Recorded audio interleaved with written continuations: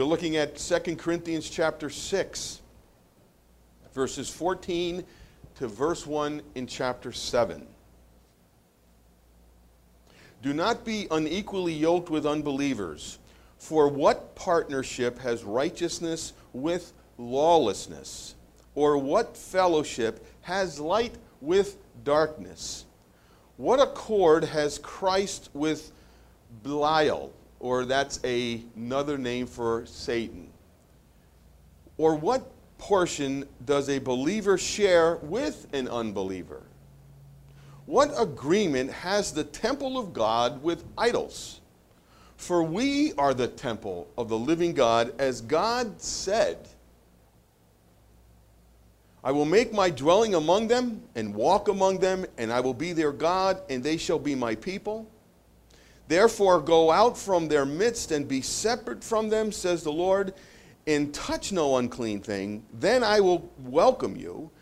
I will be the father to you, and you shall be sons and daughters to me, says the Lord Almighty.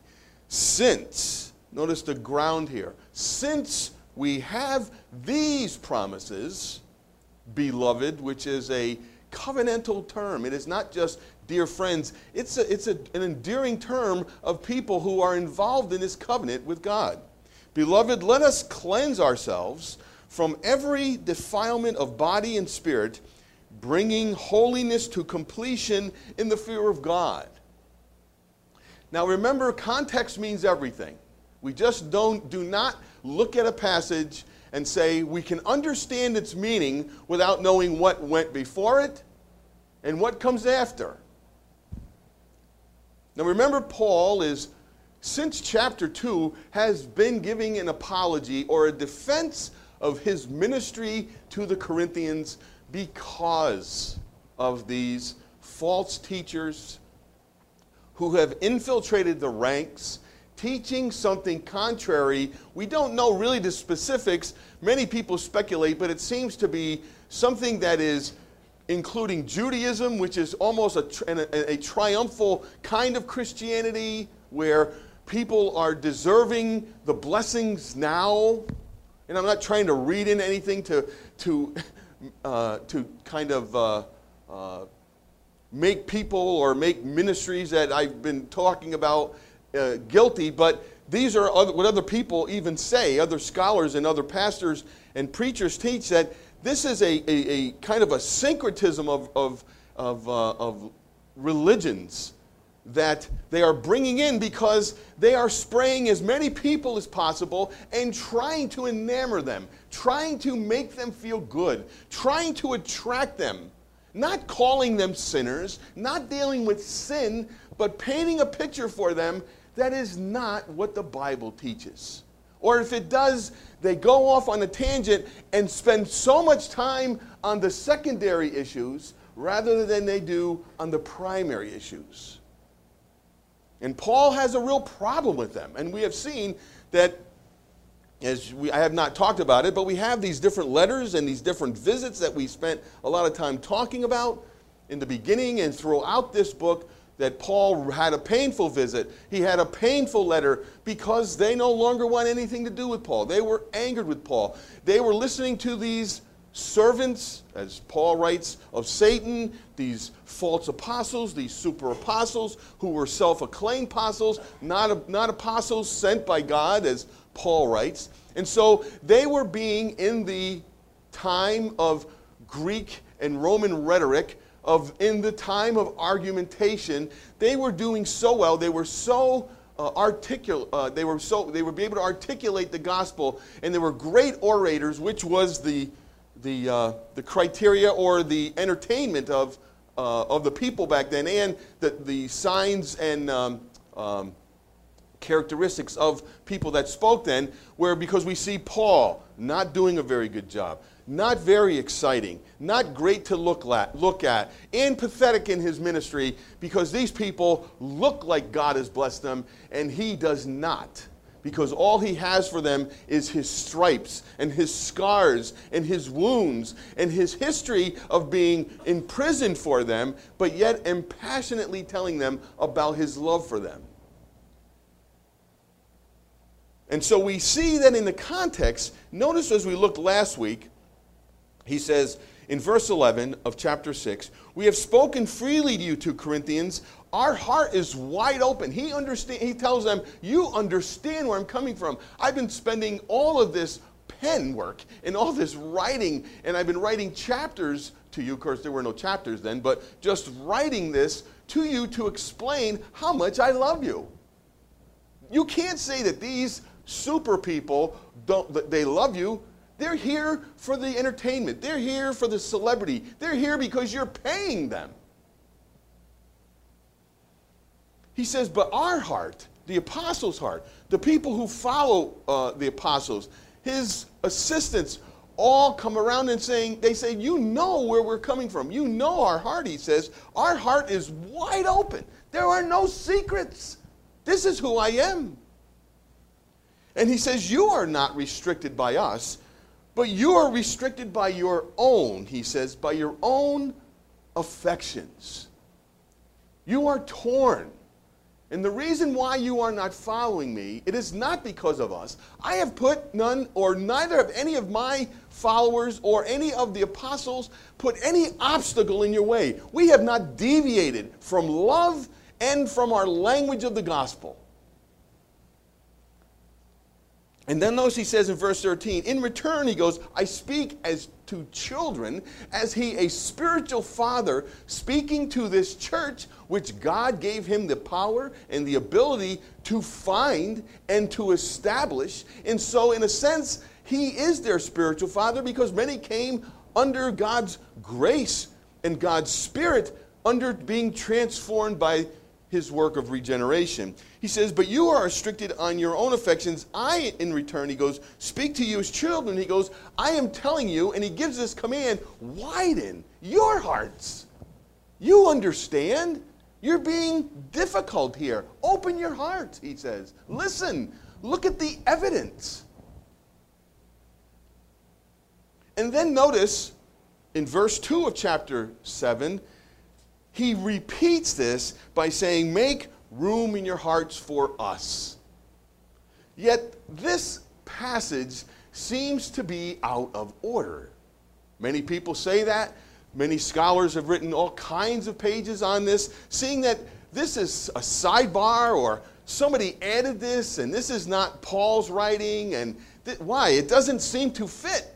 He's talking about widening his heart, their hearts, and then he says it again in verse 2. How does all of a sudden he goes, don't get unequally yoked? How does this all fit in? What does this mean? Did Paul go on a tangent and just had to get this out, so he stuck it here?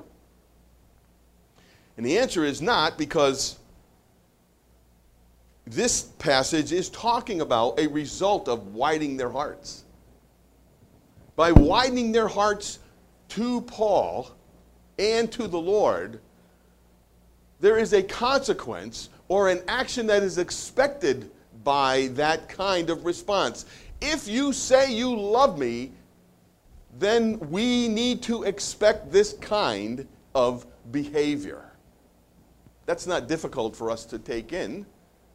We say we're this, we do this. Paul is writing this saying, do not be unequally yoked with unbelievers, which again is important for us to get the context, because this is always referred to as, for us when we're talking about getting in relationships and getting involved, is saying that here, this is a proof text for us, and it's a text that is powerfully used for us to be in specific and unique relationships with believers only.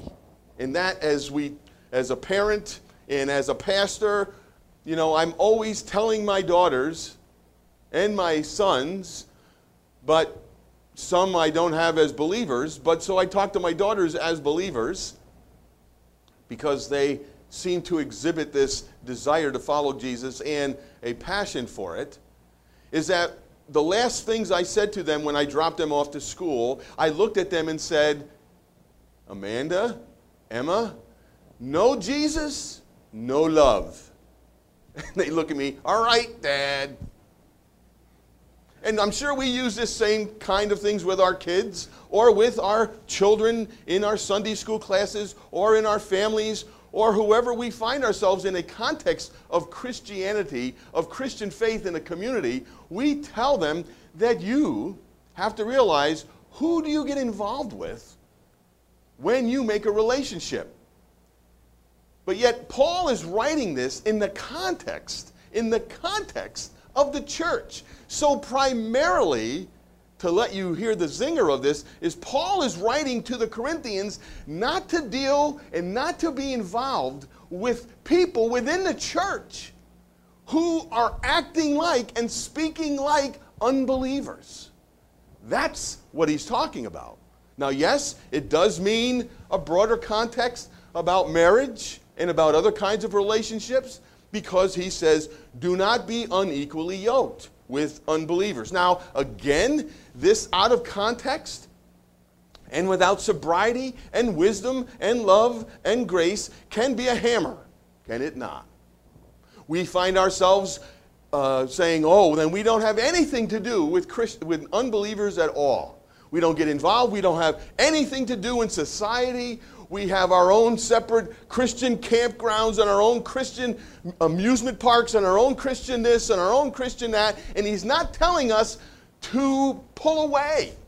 We are aliens, and he wants us to remember that, and he tells us many times, but he's not telling us to pull away, because Paul has written in other places, in 1 Corinthians, he writes to us, he is saying, I'm telling you not to be involved with the sexually immoral and all these different traits of sins. He is saying, don't be involved with them. He is saying then, though, in the next verse, he says, in chapter 5, in verse 10 it is, he says, but I am not telling you not to have any relationships or not dealing with the world, because it would be impossible for you to try to isolate yourself from everybody, because you'd have to get out of this world, because you're surrounded by them.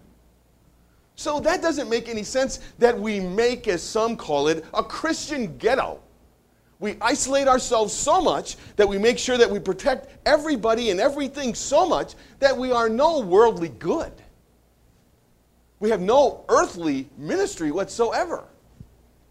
Because in Jeremiah, remember Tim Keller, and he's given, about the whole gospel life, and he talks about how being in this community, being in this world as believers, we do what we can to make it a better place to live in.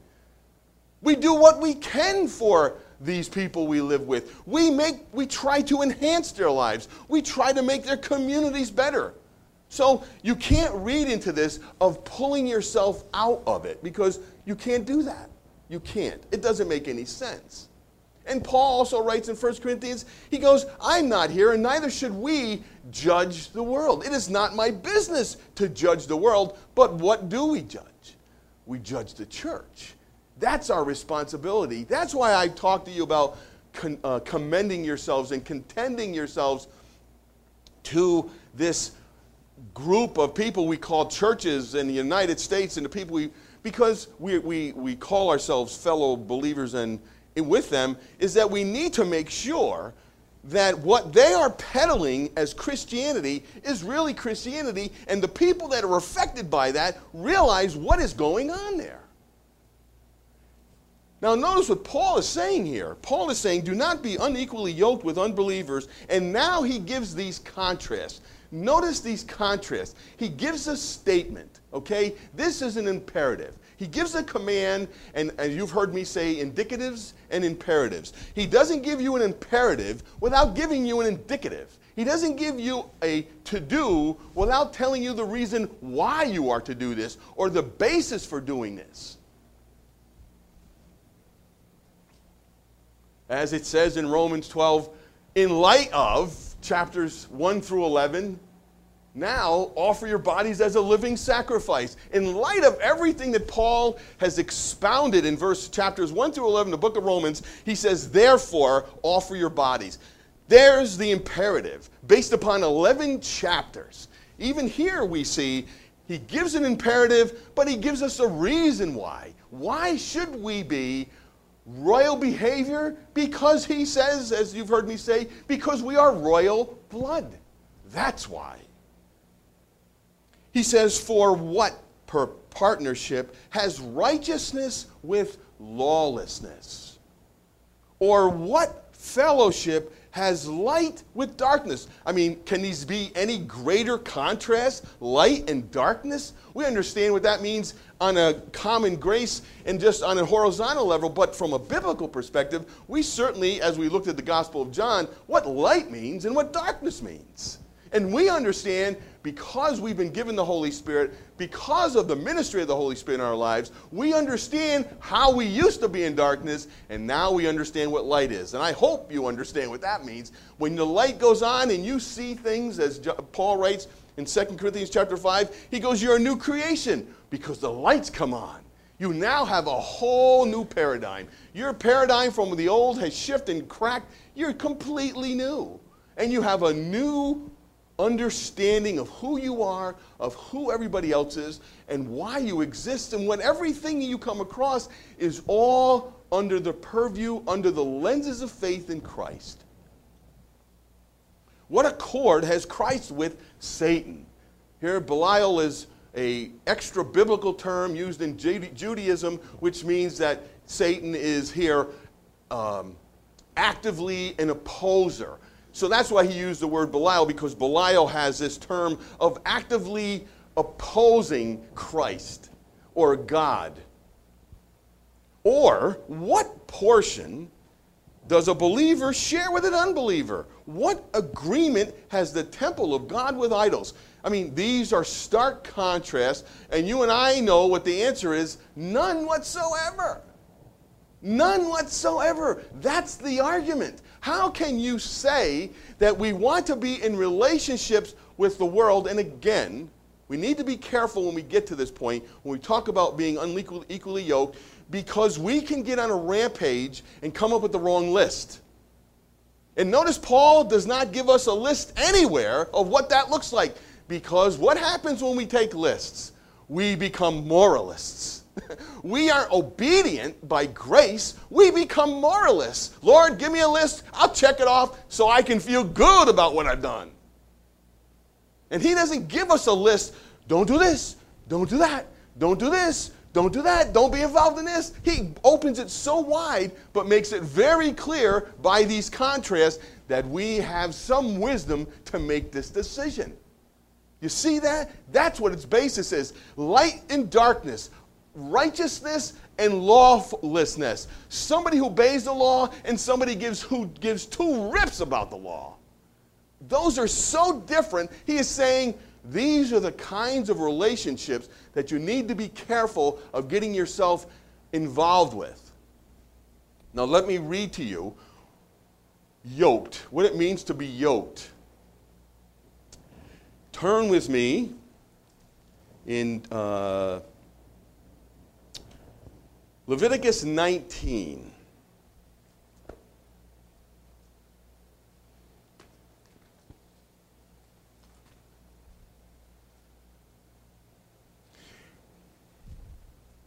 Now, sometimes people use the phrase in Deuteronomy 22, I think it's 22, I wrote that down. Yeah, 22:10, where it says, do not yoke an ox with something else, or with unequally yoked animals that are working together, that are on a yoke to plow the field. And whenever I hear that, all I can do is think of the movie Ben-Hur. And remember, Charlton Heston has been riding in the chariot races in Rome and knows his stuff. And when he was on the dark side, and then all of a sudden, this Middle Eastern man has these beautiful horses, and Charlton Heston Ben-Hur looks at it and he says, well, these horses aren't hooked up properly. He says, they're fighting each other. They have different agendas. He goes, put this one over here, and he goes, they'll fly like lightning. They'll fly like the wind, he says. So I think about that, and that's what he's saying here about do not have these animals working under the same unit, but not being able to work together. But the word yoke is not used in that sentence. It's always brought there, and many people bring it there, but what is best is Leviticus 19, because I think it gives us a better flavor of what he is, the intensity of what he's talking about here. Verse 19 of Leviticus 19, you shall keep my statutes. You shall not let your cattle breed with a different kind. Because what happens? When you mix breeds, you start breaking down the breed. Something has to break down. The breeds cannot stay whole, cannot stay pure. And so something has to break down. So why put ourselves in the risk of being yoked with somebody where we are put in a situation where there is a risk and a possibility that you may not win, but the relationship you're in may influence who you are. It's who we are as an identity. Being yoked means having an identity or taking on the identity of the other thing or person that we are yoked with. Turn with me to a powerful statement and a powerful scenario in Ezra chapter 9.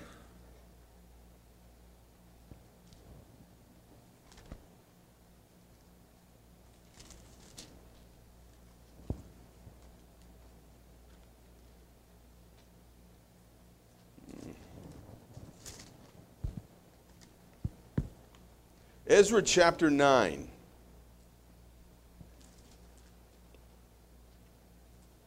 Now this does pertain to marriage, but this is really powerful of what is being lost here. This unequally yoking or this breeding with or mixing breeds or mixing loyalties or allegiances for the sake of passion or love or convenience. Ezra talks about intermarriage, and he says, after these things had been done, the officials approached me and said, the people of Israel and the priests and the Levites have not separated themselves from the people of the lands with their abominations. For they have taken some of their daughters to be wives for themselves and for their sons, so that the holy race has mixed itself with the peoples of the lands. They have become yoked with people from the lands. And in this faithlessness, the hands of the officials and chief men have been foremost.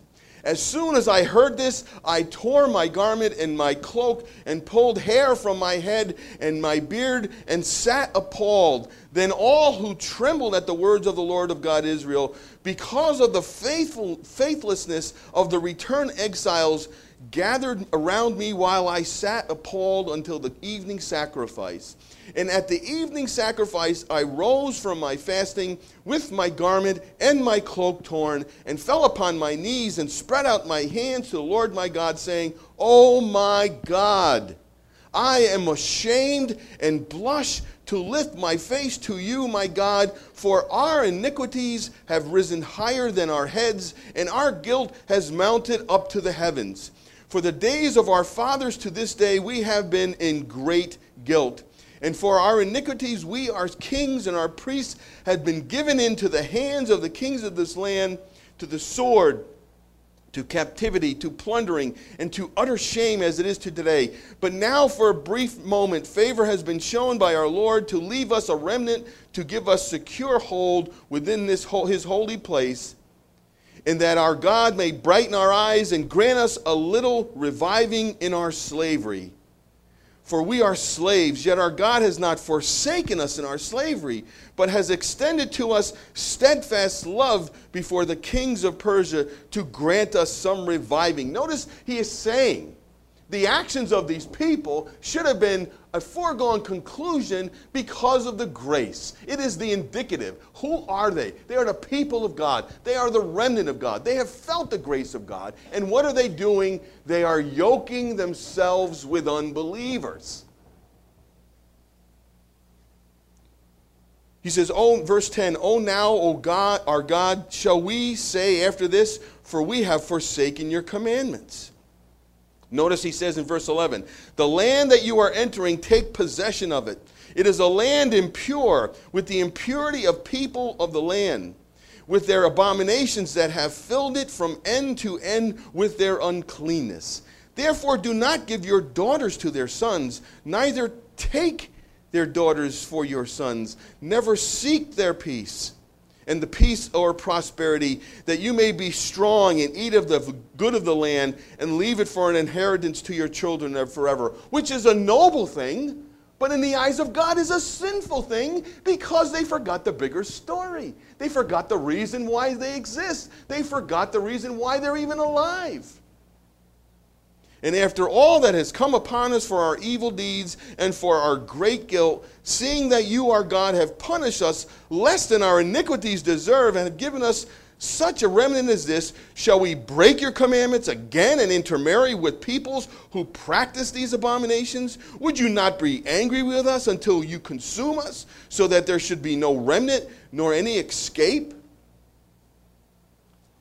This is how dreadful Ezra thought of their disobedience by being yoked, by being so involved. They came back, they needed to have children, they wanted to have families, they wanted to leave their inheritance, but they disobeyed God by him telling them that you need to be not unequally yoked with unbelievers. So that certainly goes a long way for us as it talks about marriage, to us believing that what God is saying for us is that he says in chapter 7 of the book of 1 Corinthians again, he is saying that if your husband dies, a woman is his wife until he dies, and then when he dies, she is free to marry, but only in the Lord. He does that specifically. So we cannot make tolerance, we cannot show any latitude whatsoever on the fact that when it comes to believers marrying unbelievers, that they are not following the Lord. Is it the unforgivable sin? No, it is not. But nobody tells us, as I tell my daughters and I told young people, that God hasn't given you your body as a missionary tool. You don't use your heart, you don't use your emotions, you don't do anything that's going to put you in a situation that you're going to have to choose. So why start the relationship? Spoken as a father and as a pastor and from the Word of God, is it not plain as day? There was a young girl that came to my office, and my office when I was in Massachusetts was right next to the kitchen and right next to the living room. So the door was wide open, and she came in, and she was crying. And I said, oh, golly. So I said, come on in, come on in. We've known each other. I was at the church for a while and knew the family. I was really involved. I was the associate pastor at the church. So she came in, and I said, what's the matter? She goes, I'm here, and I'm crying because I know that you're going to tell me the truth, and I don't want to hear it. And it was about a relationship. Should I? And I said, your tears have answered your own question. I don't need to say anything. Your guilt and your conscience says it all. But he is now saying that not only is it about marriage, because that's an intimate mixing. That's an intimate relationship. What that means outside of that, folks, is that I'm not coming up with a list for you. So I'm sorry if you think you're going to come here and say, Pastor Jim is going to actually tell us what this all means and what can be safe. How can I be safe? It's done within the community. It's done within the context of this side by side, walking with others in wisdom and love. That's why we are committed to a church. That's why we belong to a church. That's why we are committed to it. Because of this great gift that God has given to us. As Proverbs says, in the counsel of many, there is safety. Nobody's telling you to do this on your own. God hasn't left you on your own. If you're believers, it's the church. It's the place where God has given you to find how God wants you to live your life as long as you understand the gospel. Always going back to the gospel. Are you a believer? I guess so. Tell me reasons. If they can't articulate it, then you have to go back to the ABCs of faith. Do you understand what the gospel's all about? Or have you bought into some other garbage that somebody else has told you? Or you've read some Christian book that is totally anemic to the Christian faith? So you need to go back, and that's our job.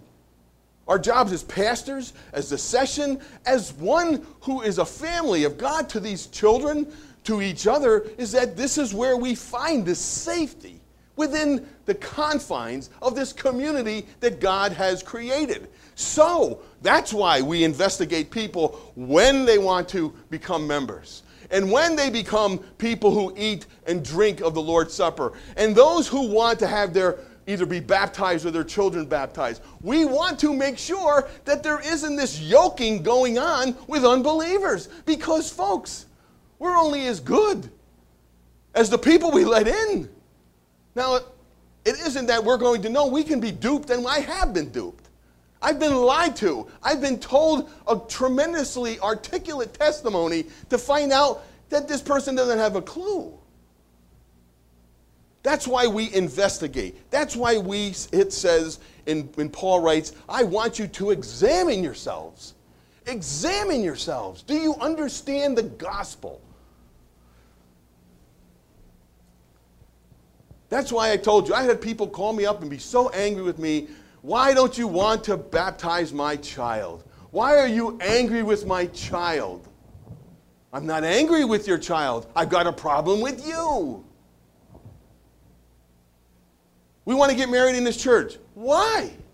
Cut out mannequins. Cut out pieces. Find some place. Make it look like a church. But you're not getting married, and you're not just doing this because you want to pick this place to get married because it makes a great card and makes great photographs. This is where Paul is saying the contrast is so blatant. So he is throwing this now in their face, because he is saying to them, and this is a judgmental call by Paul, not by you and me. Paul is saying to them, he is saying to them this: these people that are super apostles and everybody who follows them, they are acting as and speaking like unbelievers, have nothing to do with them. Wow, that's tough. That's what he is saying. Separate yourself from them. And the reasons he gives is this. He goes, the indicative, verse 16. You are the temple of the living God. That's who you are. So you should act this way. He gives this command, do not be unequally yoked, because you are the temple of the living God. And notice what he says here in these covenantal promises. He goes back to the Old Testament, which for them was, at the time, that's what they had. They didn't have a New Testament in their back pocket. For we are the temple of the living God. And note the word here for temple, there's two words for temple in Greek. There's a word called heron, which means it is the complex or the general campus of the temple. And then there is the naos, which is the very holy of holies, the very place where God dwells. This is what he's talking about here. You are the naos. He says you are the very temple of the living God. And notice he explains himself. He goes, and then he goes into promises, and if you have a reference Bible, hopefully you do, and in it has the footnotes or reference text on the side. It tells you that they came from Leviticus chapter 26. I will make my dwelling among them, and I will walk among them. And I will be their God, and they shall be my people. He's given indicative there, an indicative. This is who you have. These are the promises both from Leviticus and from Ezekiel, which is the law and the prophets, as Jesus says, you can find me in the law and the prophets. From wherever you're reading from, he is saying the promise of God is this: I, as a covenant God, who promises to bless you, will do this. The promise of restoration for Israel was that God was going to make his dwelling place among them and walk among them like he did in the Garden of Eden until that great alienation took place after Genesis 3. He goes, I'm going back. In fact, it's going to be better than that. I'm not going to be just walking around. I am going to be in them. I will be their God. They will be my people. He is telling them these are the promises that are from the Old Testament. And remember I said before, and what we're going to go on to say, is that all the promises in the Old Testament, Paul is saying, if you reject me, you reject my message. If you reject my message, you reject Jesus. If you reject Jesus, you reject the King and the kingdom that he brings. Remember me saying that to you. That's what he talks about. He is saying you can go with him, but realize that you are rejecting the gospel. That's how hard he is about contending for the faith, which we need not to be cowards, but be full of grace and mercy and question people, why are they doing what they do? Why are they following? Why are they going? What are they doing? Because he says, I don't want you to believe in vain. Therefore, he says, another imperative from the book of Isaiah, chapter 52, therefore go out from their midst. Therefore, touch no unclean thing. Therefore, he says, separate from them, he says. This is Isaiah, speaking in Isaiah chapter 52, in that suffering servant section, before it says, and he was crushed for our transgressions and for our iniquities, in chapter 53. In chapter 52, he uses these verses, in verse 11 on, he talks about the people of Israel like priests. He goes, you have the vessels of God, meaning that they have the word of God. They have the temple. They interact. They are the people that, this is that hope, as Martin Luther said, in the future you will become a priesthood of believers. And that's what Jesus has been talking about. He is saying here, now act like priests. Act like holy priests. People who act like you are the temple of the living God. That you care about it. It's like people, people are very cautious of this place. You're very cautious of this sanctuary. Some people are not.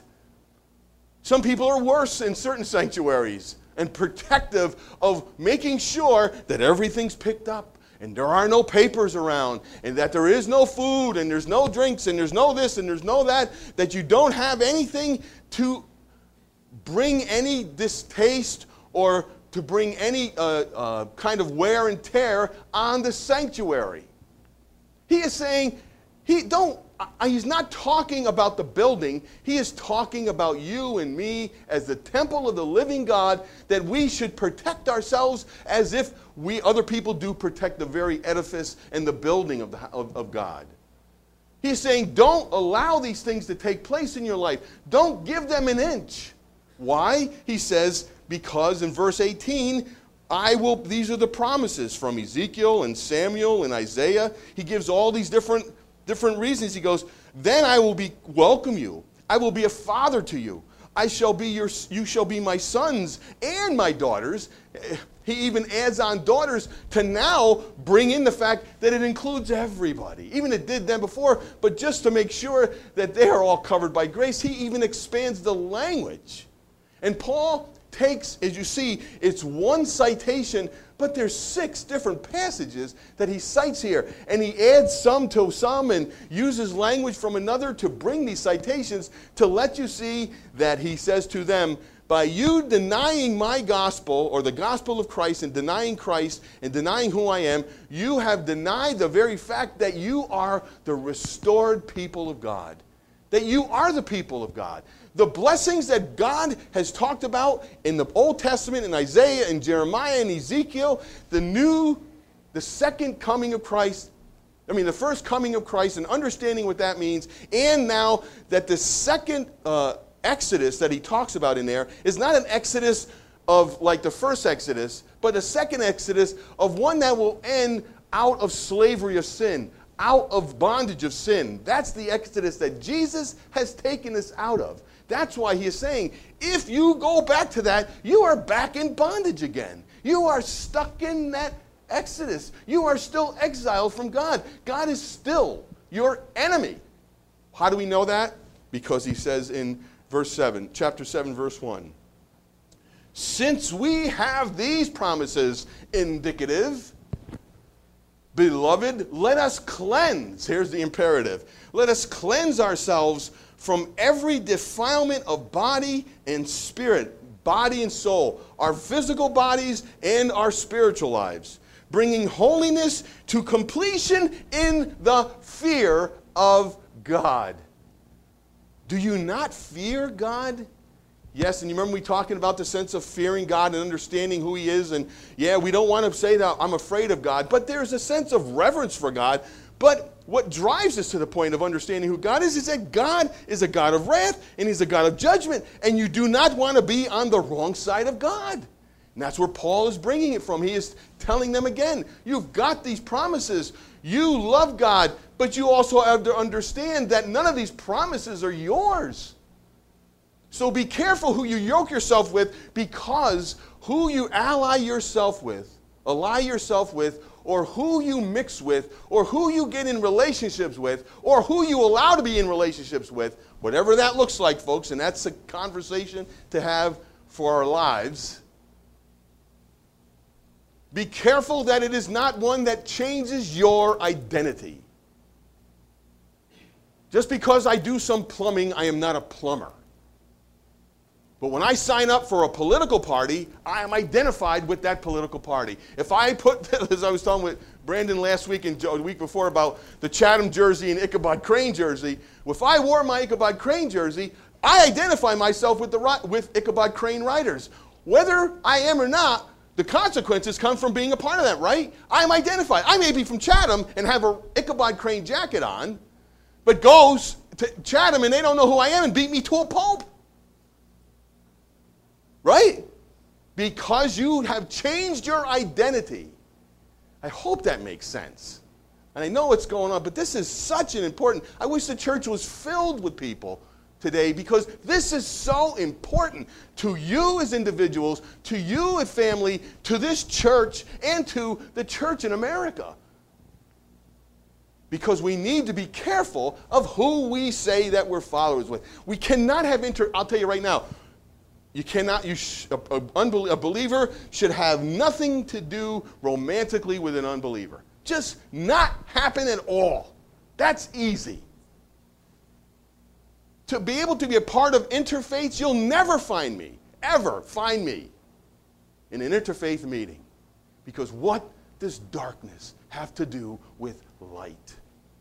And cults and organizations that say that you are, when you become part of this organization, you have now passed over from darkness into light. And we need to be careful who we assign ourselves with and align ourselves with, and even getting jobs. I left a job because I was put in a situation where I was being forced to tell people things that I did not want to tell anymore. And I couldn't find myself, and it had ramifications for years. That, Jim, you're going to have to go and tell them this. Why? I had nothing to do with it. Oh, yeah, you are. You represent us. You got to go and tell them. You did it. You tell them. No, you're the representative. You go and tell them. I left. With great, great consequences to my family's life. And I worked with people who called themselves Christians and went along with it, who later called me up and apologized for their actions. This is an important decision that comes from wisdom and love. This is why we belong to a group of people that understand the gospel from the very beginning and the ramifications from that, and how we now want to live our lives wholly unto the Lord, because we are the naos of God. To the Jew, that must have been mind-blowing, that God of the universe now lives in me and you. I mean, I understand it because I've grown up into it. But for a Jew, that's so difficult to understand that I couldn't go in there, I'd die. Now that God is living in me, could you see how long it took to swallow that pill? It's like swallowing an elephant. I got to take it a piece at a time. It's so overwhelming. So we need to be like Ezra, not about marriages, but about the holiness of our conduct, the holiness of a church, because the actions of one or two people in this congregation can screw up our reputation out there. It's happened. Not here only. It happens across churches everywhere. We're no longer people of the gospel. We are such and such who went to that church or belong to that church. And you've heard me say, maybe, I don't know if I said it here, that when politicians used to go around, which were knocking on our door already, and they put on their, I was a pastor of the church that this guy went to. He put on there, and I never see him in church. And I said, I'm the pastor of this church. You never step foot in this church. He goes, oh, well, I said, that's a lie. You're not a member of that church. Your name may be on the roster, but that's not the case. That's a lie. Are you courageous enough to tell people that? Because you have to be. Because it's about the gospel. It's about who we find ourselves aligned to. If that man's name is mentioned at Hope Church, and just hypothetical, if he's a member of Hope Church or she's a member of Hope Church or something happens, these people are good people in good standing in this church, and they're the most corrupt people in the community. Where is our sense of credibility? Where is the gospel? We throw Christ out the door. That's how important it is. Who are members of the church? Why people come to this church? Why people leave this church? It is not just willy-nilly. It is important. That's why you want men of God in the session who agonize and pray over this stuff, because who wants that responsibility? Not me. I'm not able to do that stuff. So we gather together and pray, oh Lord God Almighty, our hands are weak, our knees are shaking. You've got to help us because we are not men who are capable of doing this without your help. And that's where Paul is so bold as to say to them, it's come to this point, he goes, open your hearts wide and open your hearts for us, because you know who we are, and you know, and I'm telling you who they are. Who are you going to choose to follow? These people are unbelievers. The gospel they follow is unbelieving, not gospel at all. It's not gospel at all. It's not the truth. And anybody who follows them are unbelievers and treat them as such. Boy, that's fighting words. Those are difficult statements. You just got to chew those one up and talk about those and try to work what that all means. So we need to be careful how we deal this stuff out. But it is not just a proof text about marriage. There's a lot of implications from this passage that are so meaningful and so powerful that I went over 15 minutes because, folks, I'll be gone November 15th. After that date, and you won't have to worry. And I'm just a joke. The fact is that this is so important. This is your life. This is your identity. This is who you are. This is the gospel. It needs to be that important in your life, not just a Sunday morning activity, not just a nice group of people to be with. This says lots of stuff. So are you willing to take this serious? This is serious stuff, folks. But it's cool stuff, is it not? Cool stuff, exciting stuff. I mean, really, did you see all of that in that passage? I never did. That's why I like teaching, because I see things. I have assumptions. I live by assumptions sometimes. I know what that verse means. Wherever two are gathered in my name. Oh, I know what that means. Many people be surprised what that doesn't mean. And I'm going to be speaking on something one time if I come back and preach again on the Communion Sunday. I've already got my passage set down for what I want to preach on. One of these things that everybody has an assumption, and which we think that we know what it means, and it means a lot more than we ever think. So, again, let's ask God's blessing upon His Word. Not me telling you how important it is, but the Holy Spirit telling you how important this is for everybody who hears this and everybody who calls themselves followers of Christ. If you don't follow Christ, then this means nothing, so go right ahead. Really. Go right ahead, live any way you want to, do anything you want to. It doesn't make any difference. But if you feel God pressing that you have to come to an understanding of who God is and who Jesus is and what do you do with Jesus, you have to answer yourself these questions and come up with an answer and just hope that it's the right answer. Enough. Let's pray. Gracious God, we are so thankful again for your word.